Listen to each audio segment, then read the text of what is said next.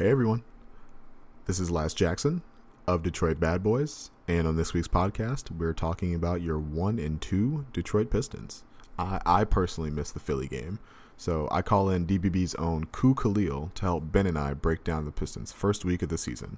We talk about the starting lineup's woes on offense, Derrick Rose's overuse, and Ben and Koo both expressed frustration with Dwayne Casey's lack of offensive creativity.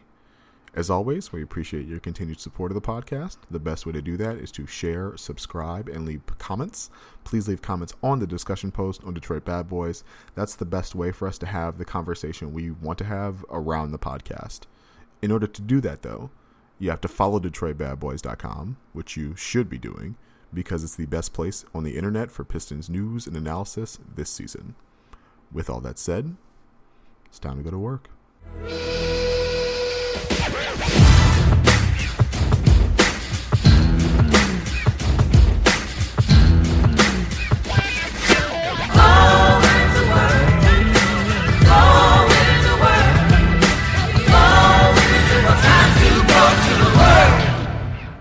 Hello, everyone. Welcome to this week's Detroit Bad Boys podcast. I am your host, Lazarus Jackson. Pleased, as always, to be joined by my usual co-host, Ben Gulker. Ben, how are you doing? Doing good. Happy fall, everybody. Just got back from the old pumpkin patch. Totally unrelated to basketball, but it's that time of year. So doing good. 1 and 2, kind of where I expected to be for the Pistons. So still optimistic, still feeling good. How are you, Laz? I'm doing good. This is the load management podcast for me. I was in D.C. this weekend, so in order to help me be my best, I called in some reinforcements from Detroit Bad Boys, formerly of Pistons Powered, currently at WJR Radio in Michigan. We have Koo Khalil. What's up, Koo? What's going on, everybody? How you doing? We're doing good, man. We're doing good. And so what happened Saturday? Because I missed the game. So I'm looking at the box score. It looks like a close game, but from the way people were talking about it, it didn't sound like it was a close game. So, Koo, what happened on Saturday? It definitely was a close game. The Pistons had, I believe, a 13-point lead in the third quarter. So it definitely was a close game throughout the entire game. The final box score kind of made it look a little bit farther than it really was, but basically the Pistons really shot themselves in the foot the majority of the night. They missed a lot of free throws. They had the free throw advantage by a lot. They just weren't making their free throws. Derrick Rose turned the ball over a lot, a couple key turnovers late that really gave the other team the win. And Andre Drummond he struggled a little bit that night. He struggled with foul trouble, and that took him out the game early, and he never really got back into it after that. So, but even with Andre in trouble and foul trouble, we had a 13-point lead. It was just really, I think, it came down to free throws and turnovers late that really sunk the Pistons. Okay, I got you, Koo. Ben, I'm looking at the box score. Christian Wood, our boy, our all collective boy, Christian Wood, played 19 minutes, went off with 11 points. Did he play at the same time as Thon, or they had a stagger rotation, or what happened? Yeah, he played mostly at center because of the foul trouble. I thought he looked pretty good. Offensively, at least, I think where he struggles, like his box score looks great, right? Like 4 for 6 from the field, 1 for 3, got the stretch 5 happening, 5 boards and 11 points, 19 minutes. That's a solid stat line. I think what I'm seeing from him that is going to be his main limiting factor this year is he's really not great at team defense. And we knew this coming into the season, but I think we're seeing really clear examples of it. He particularly struggles when it's the first or second rotation. And to me right now, Koo mentioned turnovers. The other really big problem the Pistons are having right now is containing perimeter penetration. It's particularly been an issue for the Pistons for several years now at the point guard position. But it's really kind of been happening everywhere, all around the perimeter. And when that's happening, this is not Andre's strength right after. He can help maybe when it's the very first help, but it's that second rotation that needs to happen where both Dre and Christian Wood, I think, sort of getting lost.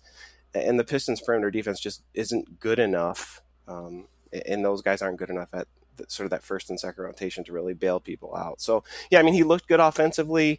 Defensively, I just think his head's on a swivel and he doesn't really know what to do when he's doing anything other than covering his guy or defending the pick and roll. He just sort of gets lost. If I could add something real quick onto that.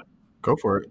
There is one play on defense that that stood out to me like even more. Like it kind of was the story of what he's talking about with Christian Wood.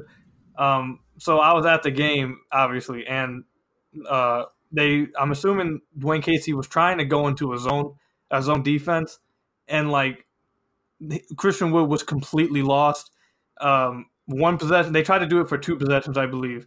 The first possession, he was completely lost at like the top of the key thing, and they were playing man, and Langston Galloway had to pull him down to like he legit grabbed him and had to pull him down to his zone.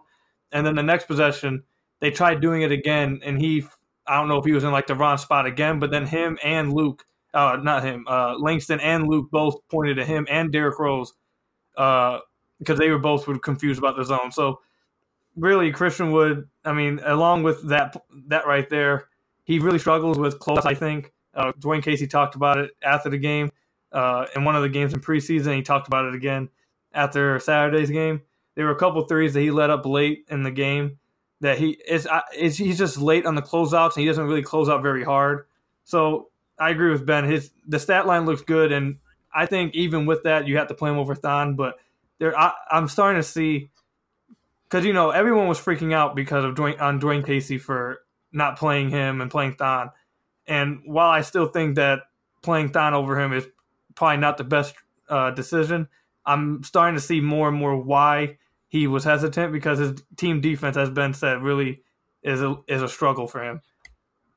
Yeah, no, that's definitely something that we saw in the preseason, even at like the lower levels when he's playing against like Dallas and guys like that. When he's just a very inattentive defender, and like you can see why that would frustrate a coach. But I'm curious, like how he and Maker looked on the floor together. That's something that I've been interested in, just because like Maker has a lot of energy defensively, and he appears to be in the scheme more frequently. So that's why the coaching staff is currently like playing him over Wood.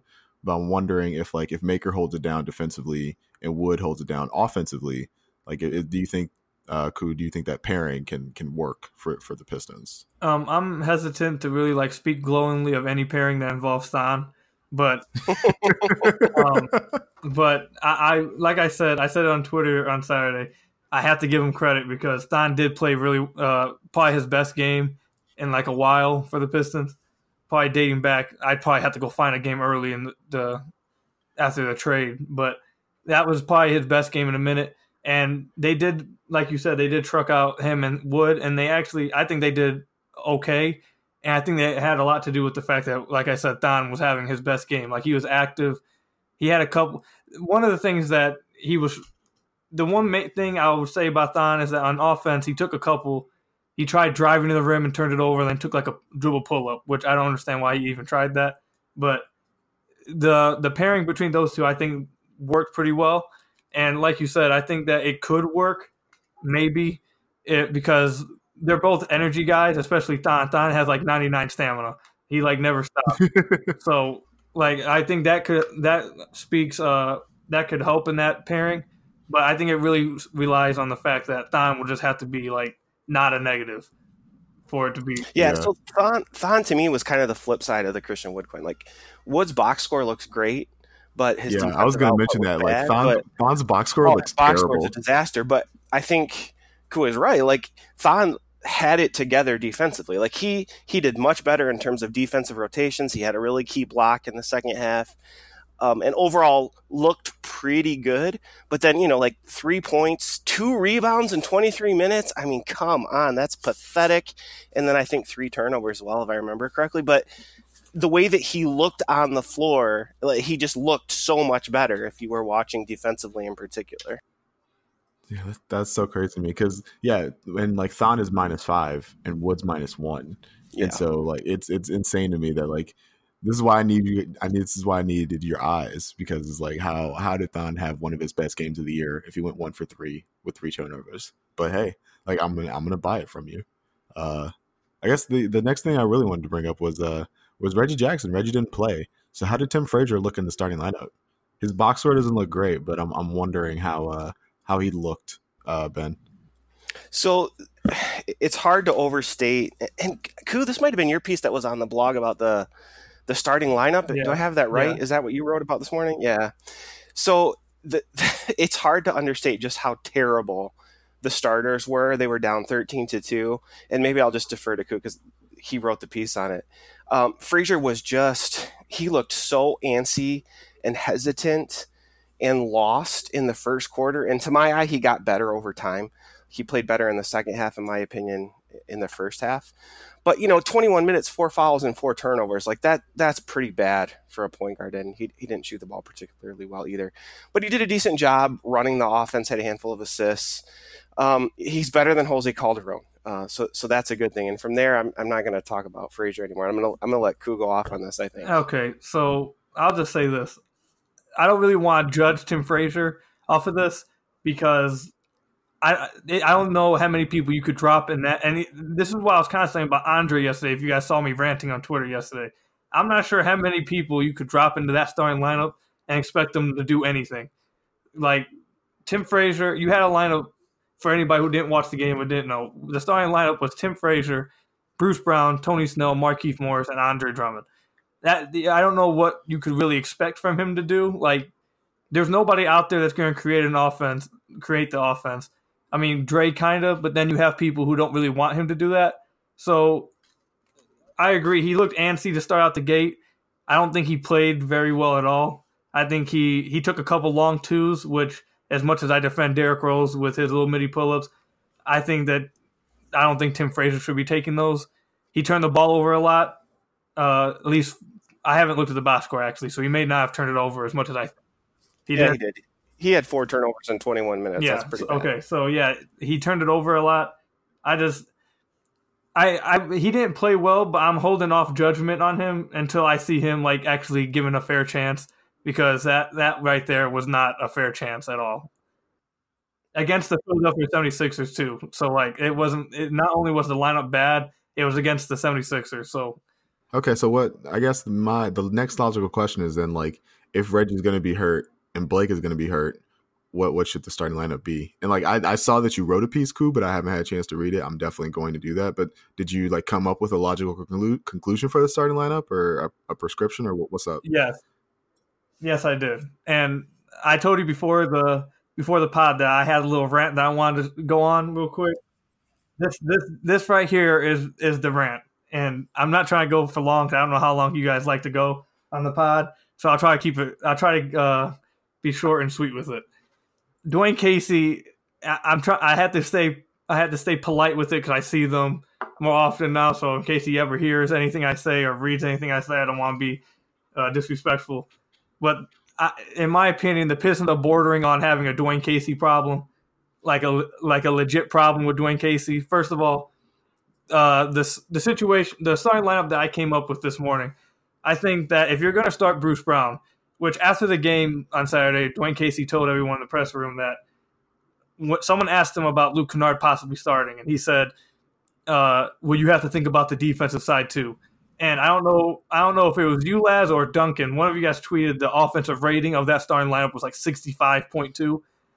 So like I joked around and was like, I was going to ask him, okay, so when does offense start to matter? When does that matter? Because if you're going to start Bruce Brown for the defensive reasons, then in my opinion, I'd shift him down to point guard while Reggie is out. And then obviously it seems like that he wants to keep Derrick Rose and Luke Kennard together and off the bench, which, like I pointed out in my piece earlier, I understand why, because the Pistons were ranked 20th last year in bench scoring at like I think 35.7 points a game. So like having that completely flip in one off season, I understand why he'd want to keep them together. So if you want to keep them together, then move Bruce down to the point guard position and put either Svi or Langston at shooting guard. So then you at least have shooting. Because that lineup that you had the other night, not only could nobody create, you didn't have shooting either. So like you were just setting yourself up to fail.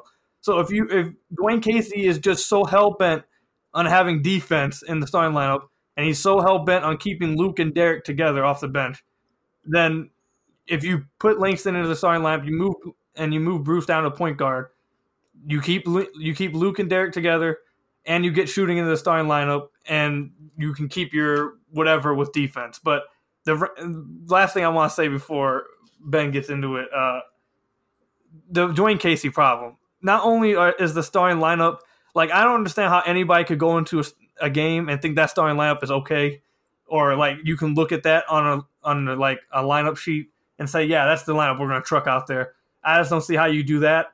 And then also his in-game adjustments are becoming like, I complained about it a lot last year, but they're becoming like really bad this year to the point where, like, for example, I'll give it up to Ben. In the second half of yesterday's game, and then also the second half of yesterday's game and the game before that, there's no reason why you should just be going completely away from doing any kind of action in the half court that involves Andre. And there's no reason why your offense should just end up going to just basic pick and roll at the top of the key and no one moving around and then just giving Luke the ball and saying, here you go, do a pick and roll. Like, there was no action to try to free Luke up because and Dwayne Casey talked about this in the postgame, that teams are running him off the three-point line now because he had that big game. But then you're not helping him out at all by, like, trying to get some off-ball sets going. You're just giving him the ball in the pick and roll and say, here you go. So, like, I think we're bordering on having a Dwayne Casey problem, and that's the end of my rant. Ben, what are your thoughts on if the Pistons have a Dwayne Casey problem? Oh, yeah, Laz, you know that I have been hot and cold on Dwayne Casey, right? And listeners of the podcast know that. I was very critical early in the season a year ago. I became persuaded sort of after the Andre Drummond concussion situation and the team got healthy that he could potentially implement an offense that wasn't just give the ball to Blake and hope for the best, right? So he convinced me over the last 30 or so games that I was a little too overly critical. Obviously, we're only 3 games in. We're missing Reggie Jackson. We're missing Blake Griffin. So those qualifiers aside, I do agree that the starting lineup from last game was an absolute mess. It doesn't make any sense at all. I realize that Luke Kennard and Derrick Rose have played like one of the best backcourts in basketball through the first 3 games. But that starting lineup is, as Koo said, you're setting yourself up to fail. It's hard to imagine a scenario where you don't get to the second unit down by 7 to 9 points. I mean, there's just no offensive productivity. I echo the comments about forgetting about Andre Drummond as well. That massive monster game 1 where he did what I think probably only 3 to 5 human beings on the planet are capable of doing in a game. They really sort of forgot about him from the second half of the Atlanta game, kind of through this entire Philadelphia game. Not just getting him shots, but sort of using him as a hub. Really, the only thing he was able to do offensively against the 76ers was put the ball on the floor and get to the basket a few times. Otherwise, he was mostly out of the offense for the most part. And absolutely correct, especially in the second half and then especially in the fourth quarter where the game just completely got away from Detroit. It was basically just Derrick Rose and Luke Kennard isos and pick and rolls. And that's just not going to get it done as good as those guys have been. You need a more complex offensive system. And Koo's right, and Casey is right about this as well. Teams are on to Luke Kennard now. Like, he's not a sleeper anymore. He's come out and played like he's been capable of since he was a rookie, and he's finally coming into his own. Teams are running him off the 3-point line. He's done a good job of adjusting. But he's not the kind of player where you want to run 50% of your offense through him in the pick and roll and 50% through Derrick Rose. You've got to have some more complexity. So absolutely there needs to be some adjustments made. 1, to that starting lineup, and 2, to offensive schemes, because it looks like we're going to be riding without Blake and Reggie for a few more games here. And we don't want to be 1-4 or 1-5, right? By the time those guys get back, the margin for error is just too slim this season. So it's definitely time for Coach Casey to earn his money and be a little more creative on those 2 fronts. The critique of Casey as an in-game tactician has always been present, like, throughout his coaching career. I'm not surprised to see that resurface, but they ran efficient offense down the stretch of the Indiana game, and they ran sets to get Luke open. So, like, we know it's possible. So it's weird to me that Casey has I guess kind of forgotten about it already this early in the season. But Koo and Ben, you both bring up excellent points in that, like, this is what we saw early on last year with Blake.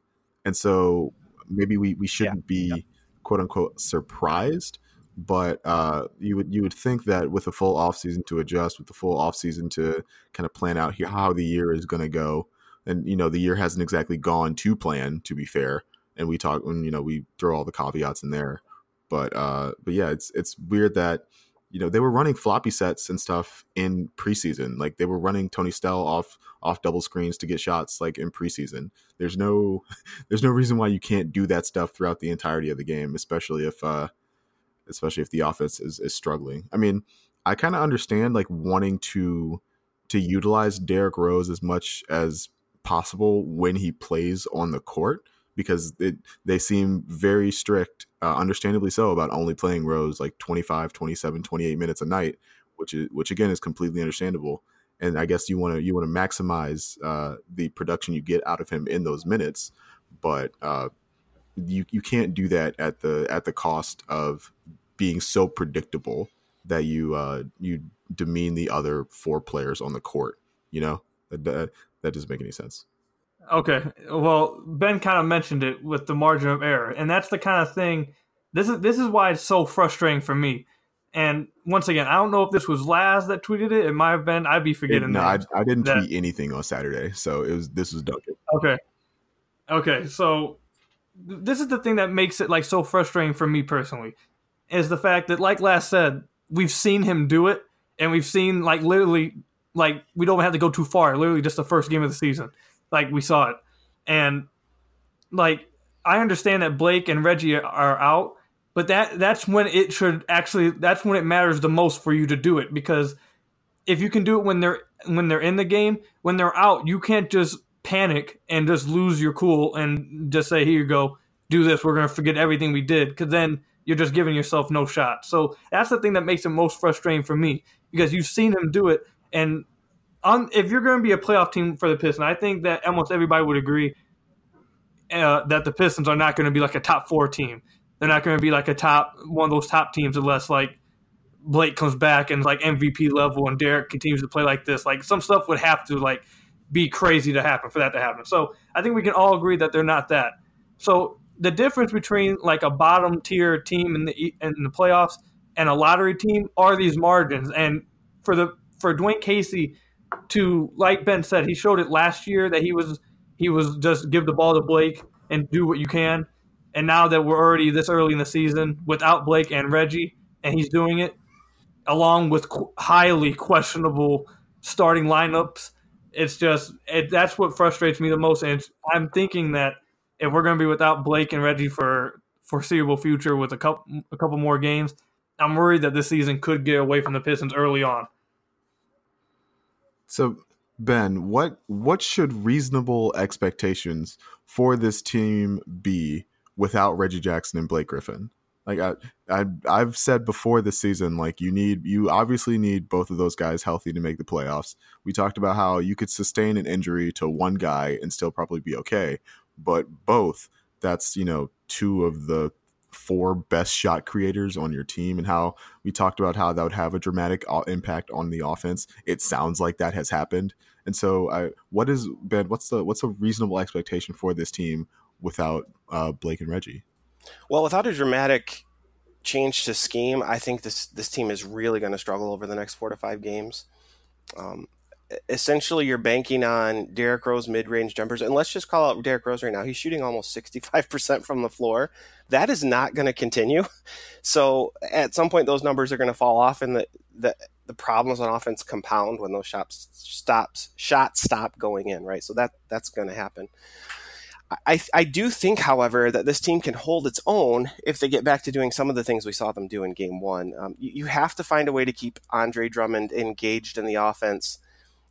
Dribble handoffs as a hub. And then I think the thing that he has really done surprisingly well through 3 games is put the ball on the floor. Like, I think that's a legitimate weapon. You get him the ball on the elbow or on the baseline, he's able to put the ball on the floor. So you got to get Andre involved. You have to find a way to get back to some of that off-the-ball action that both of you guys have talked about. Tony Snell just kind of drifts and wanders right now, the way things are going. I think you need some structured down screens and cross screens to get him going. And then I really think, like, as good as Derrick Rose has been, one of the unintended byproducts that sort of falls under the radar with all of this one-on-one isolation stuff is really high turnovers. So Derrick Rose turnovers are through the roof. Kennard's turnovers are a little bit too high. And even some of our secondary guys are turning the ball over a little too much.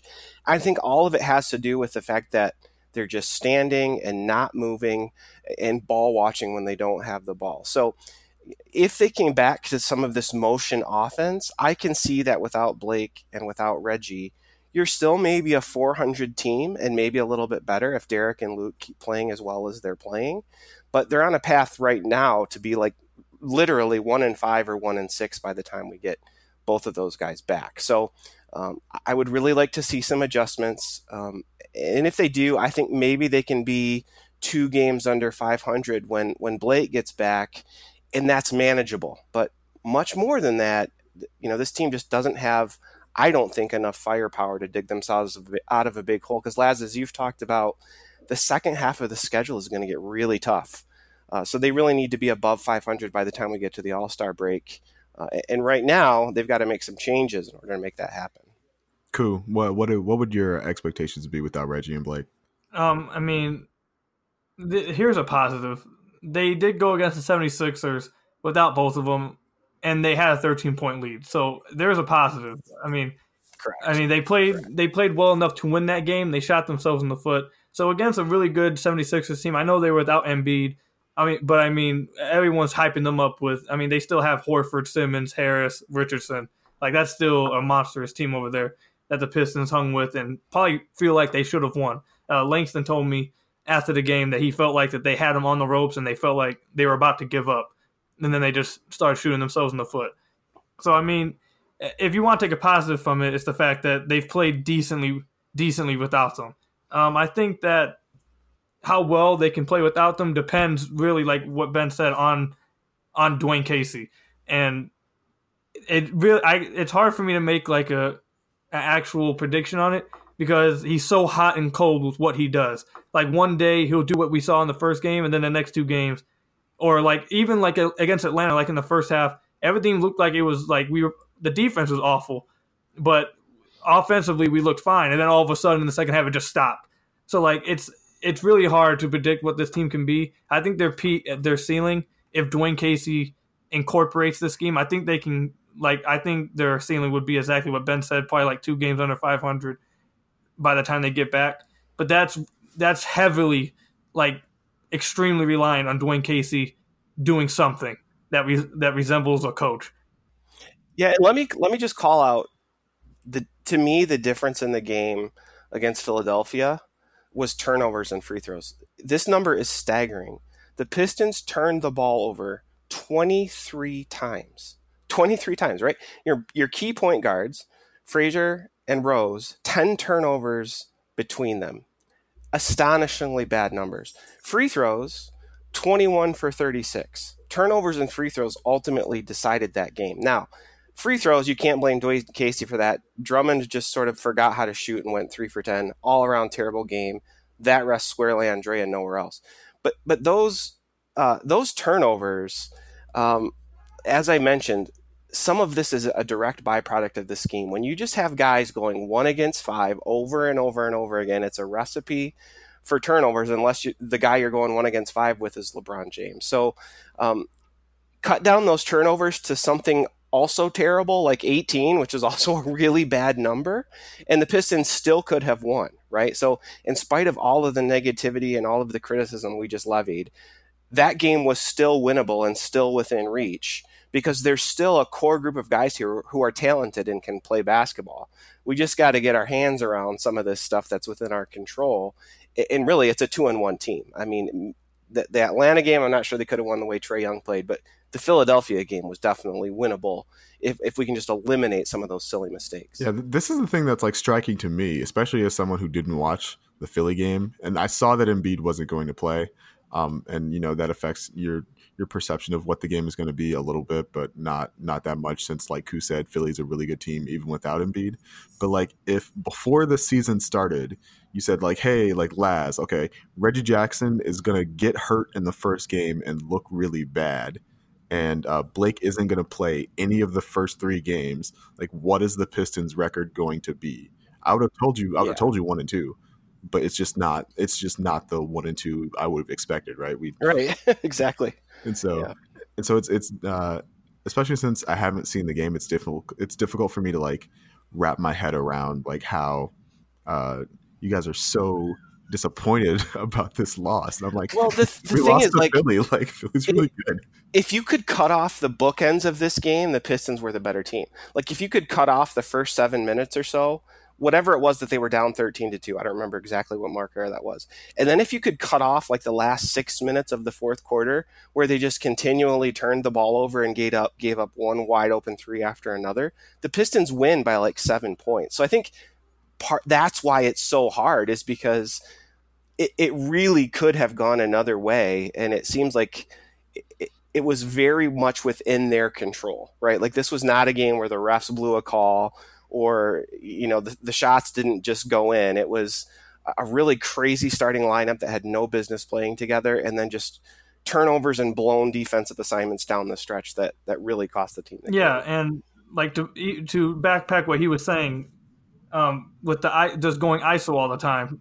I mean, everyone knows I'm a huge Derrick Rose fan. I love Derrick Rose, but like last day, if you told him before the season, he would have thought they were 1-2. If you told me before the season Derrick Rose was doing this, me being even the Rose fan I am, I still would have told you, come on, let's chill out. And he's playing absurd. He's playing at an absurd level. Like, I'm extremely happy to be watching this. But let me just throw this out here. He has a 36.6 usage rate. That is by far a career high. Like, I've watched close to every Derrick Rose game over the past 5 years. I've never seen him a team be this reliant on him on offense. Like, it's like, even from a biggest Derrick Rose fan as I can be, I mean, maybe he can sustain this kind of level of play, and maybe, like Ben said, and like Ben's been pointing out, if we would just make our free throws or we cut down some of the turnovers, we win that game with Derrick Rose playing the way he's playing, with Dwayne Casey calling it the way he called it. Maybe we do that. But you're really taking a high risk that, one, he can continue to play like this. I mean, he's shooting 73% from 10 to 16 feet. So, like, yes, he's playing at like an absurd level. If you want to bank on him playing that way, I mean, go ahead. And if he does, I'll be the happiest one to say he is. But I'm at some point. Also, I'm worried that he might get hurt. Like, you're saying that in 28 minutes, you want to use the most of him. But, like, the workload that he's carrying right now in 28 minutes is like matching a player that plays 35 minutes a game. So I don't really know how much it's really helping him. No, that's totally fair. And Derrick Rose is going for 6th Man of the Year and MVP all at the same time in under 30 minutes a game right now. It's pretty impressive stuff. Yeah. But his numbers actually kind of remind me of Tobias Harris a couple of years back, when Tobias shot like 50% from 3 for the first month of the season. Yeah. And how when that regressed, the offense that regressed, and Reggie got hurt simultaneously, I think, and so the offense just like careened into a ditch. It's like it would be nice to avoid that level of careening this time around, if it were at all possible. The upside is he really is getting to the basket, like almost at will, which is really incredible to see as well. It's just every mid-range pull-up is also going in at the same time. I mean, I've watched close to every game of his over the past 5 years, and I got into an argument with Sham a couple of days ago before the season started, because I was saying that, the most athletic that I've seen Derrick wasn't in Minnesota last year. It was in New York. It's the most athletic I've seen him since the injuries. This year he's fighting for that this year to be like the most athletic I've seen him in since 2014. Like, he's getting to the basket, like Ben said, at absolute will. Like, it doesn't matter who's there. He's twitchy with his ball handling. He's just working whoever's in front of him. And he is making a lot of pull-ups, but he really is getting to the rim whenever he wants. So, like, if you want to bank on it, go ahead. But I'm skeptical that, even as a Derrick Rose fan, that he can continue to do this. All right, guys. That's great. Thanks for catching me up. I will watch the Philly game with a more critical eye now. But looking to the future, we got the Pacers on Monday, the Raptors on Wednesday, or at the Raptors on Wednesday, at the Bulls on Friday, and a home game against Brooklyn on Saturday. That's 2 back-to-backs in the first 8 games of the year. Who did the Pistons piss off in the scheduling office? Whatever. Ben, out of those 4 games, how many do we feel confident in the Pistons taking? Oh, man.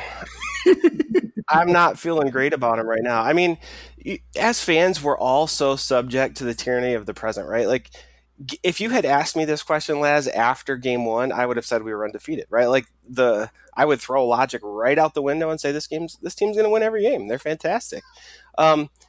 Look, I think if they can go 500 over the next 4, that would be a very positive thing. I really haven't done anything other than watch highlights of these guys that we're playing at. I don't really know, well, other than the Pacers, of course. So I don't really know who they are. Brooklyn, obviously, I talked about perimeter defense and point guard defense being a problem. That Kyrie Irving guy has been pretty good so far. So that could end up being a big nightmare for us. I'm going to hope that when we talk a week from now, we're 2-2 over this week. That's what I'm going to hope for. What are you thinking, Koo? I think that we could possibly go 3-1, and this is why. We beat. Wait, after all that, you talked all that noise, and you're gonna say they go 3-1? No, I know. Okay, I'm not predicting that they. I'll predict that they go 2-2, but I think they could go 3-1, and this is why. We already beat Indiana at their place. This time they're coming to our place, and in the first game, they're still going to be without Oladipo. And in the first game, Reggie Jackson played pretty bad, anyways. So we won. We beat them at their house with a bad Reggie Jackson. He's not going to be playing, except we're going to be at our house. So I think we could probably win that game. I'm chucking the Raptors loss to it. That's a loss. There's nothing you can say to me that makes me think we can beat them. We're going to lose. I think we can beat the Bulls. The Bulls have struggled this year. And the Nets, while Kyrie Irving has been pretty spectacular, the Nets as a team have struggled. Like as of right now, they're struggling against the Memphis Grizzlies. And they lost their first game to the Timberwolves, even when Kyrie scored 50.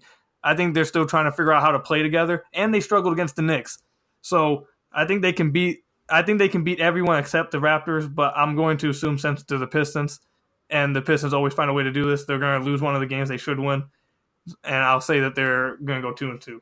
No, that's totally fair. I didn't mean to prod you like that. No, you did. But so Chicago, I'm actually worried about that Chicago game. Chicago has lost to the Hornets, but they've been really feisty. Lauri Markkanen scored 35 points in the first game of the year. Speaking of guard defense, that Zach LaVine guy is also pretty good, and so that's something that Pistons could really have struggled with him too in the past. Yeah. And the last couple of times the Pistons have beaten the Bulls, it's been because they have trouble defending the Blake Dre pick and roll in space, and that's just not available. So I'm worried about that game. I would like to predict 2-2. I think 1-3 is more likely. They probably take that Indiana game and then lose the rest of the week, and then we're back here hoping for some excellent Blake Griffin news about this time. This time next week. All right, Koo. Thanks for coming on, man. Really appreciate it. Give people your social. Let them know what's up, where we can find you and your work. What's going on? You can find me on Twitter at Kukahill NBA. I do a lot of YouTube videos on YouTube at Koo's Ballroom. And yeah, you can find me at Detroit Bad Boys also as a writer. Put a couple articles out over the past couple of days. I'll be doing that, obviously, moving forward. Yeah, thanks. I gotta shout out the YouTube channel. The YouTube channel is nice. You've been doing some good work with that. Man. Thank you. And so, that's good stuff. All right, Ben. Where can people hit you up about the mighty Michigan Wolverines tearing the snot out of the Notre Dame Fighting Irish? Rip the Fighting Irish a new one is what I'm talking about. And wow, was that a surprise? I was prepared for the exact opposite mentally. I'll just say that. Yeah, hit me up on Twitter at BRGulker and take a look at my pinned tweet. This podcast was, I think, very much critical of the Pistons, and rightly so, because we just lost a really tough one. But I'm going to continue to say I think there's a lot of fun to be had watching the Pistons this year. I think there's a better roster here than a lot of people think still to this day, even after that really impressive game 1. I still think there's a really good chance that this is a better than 500 team that can surprise some people. If I'm wrong, tell me why, and I will fight you with it on Twitter at BR Gulker. It's on case. That was something that Duncan said during the Atlanta game. It's like, this team has the potential to be like fun. Maybe not necessarily like win a bunch of games and be good, quote unquote, but really fun, especially if Rose continues playing the way he's been playing. And obviously you can find me on Twitter at LadsChance. That's at LAZCHANCE. I promise I won't be going to DC every weekend, and so I'll be actually watching the games, and so I'll be better informed next week for you guys. But yeah, we will see everybody next week. Thanks for listening.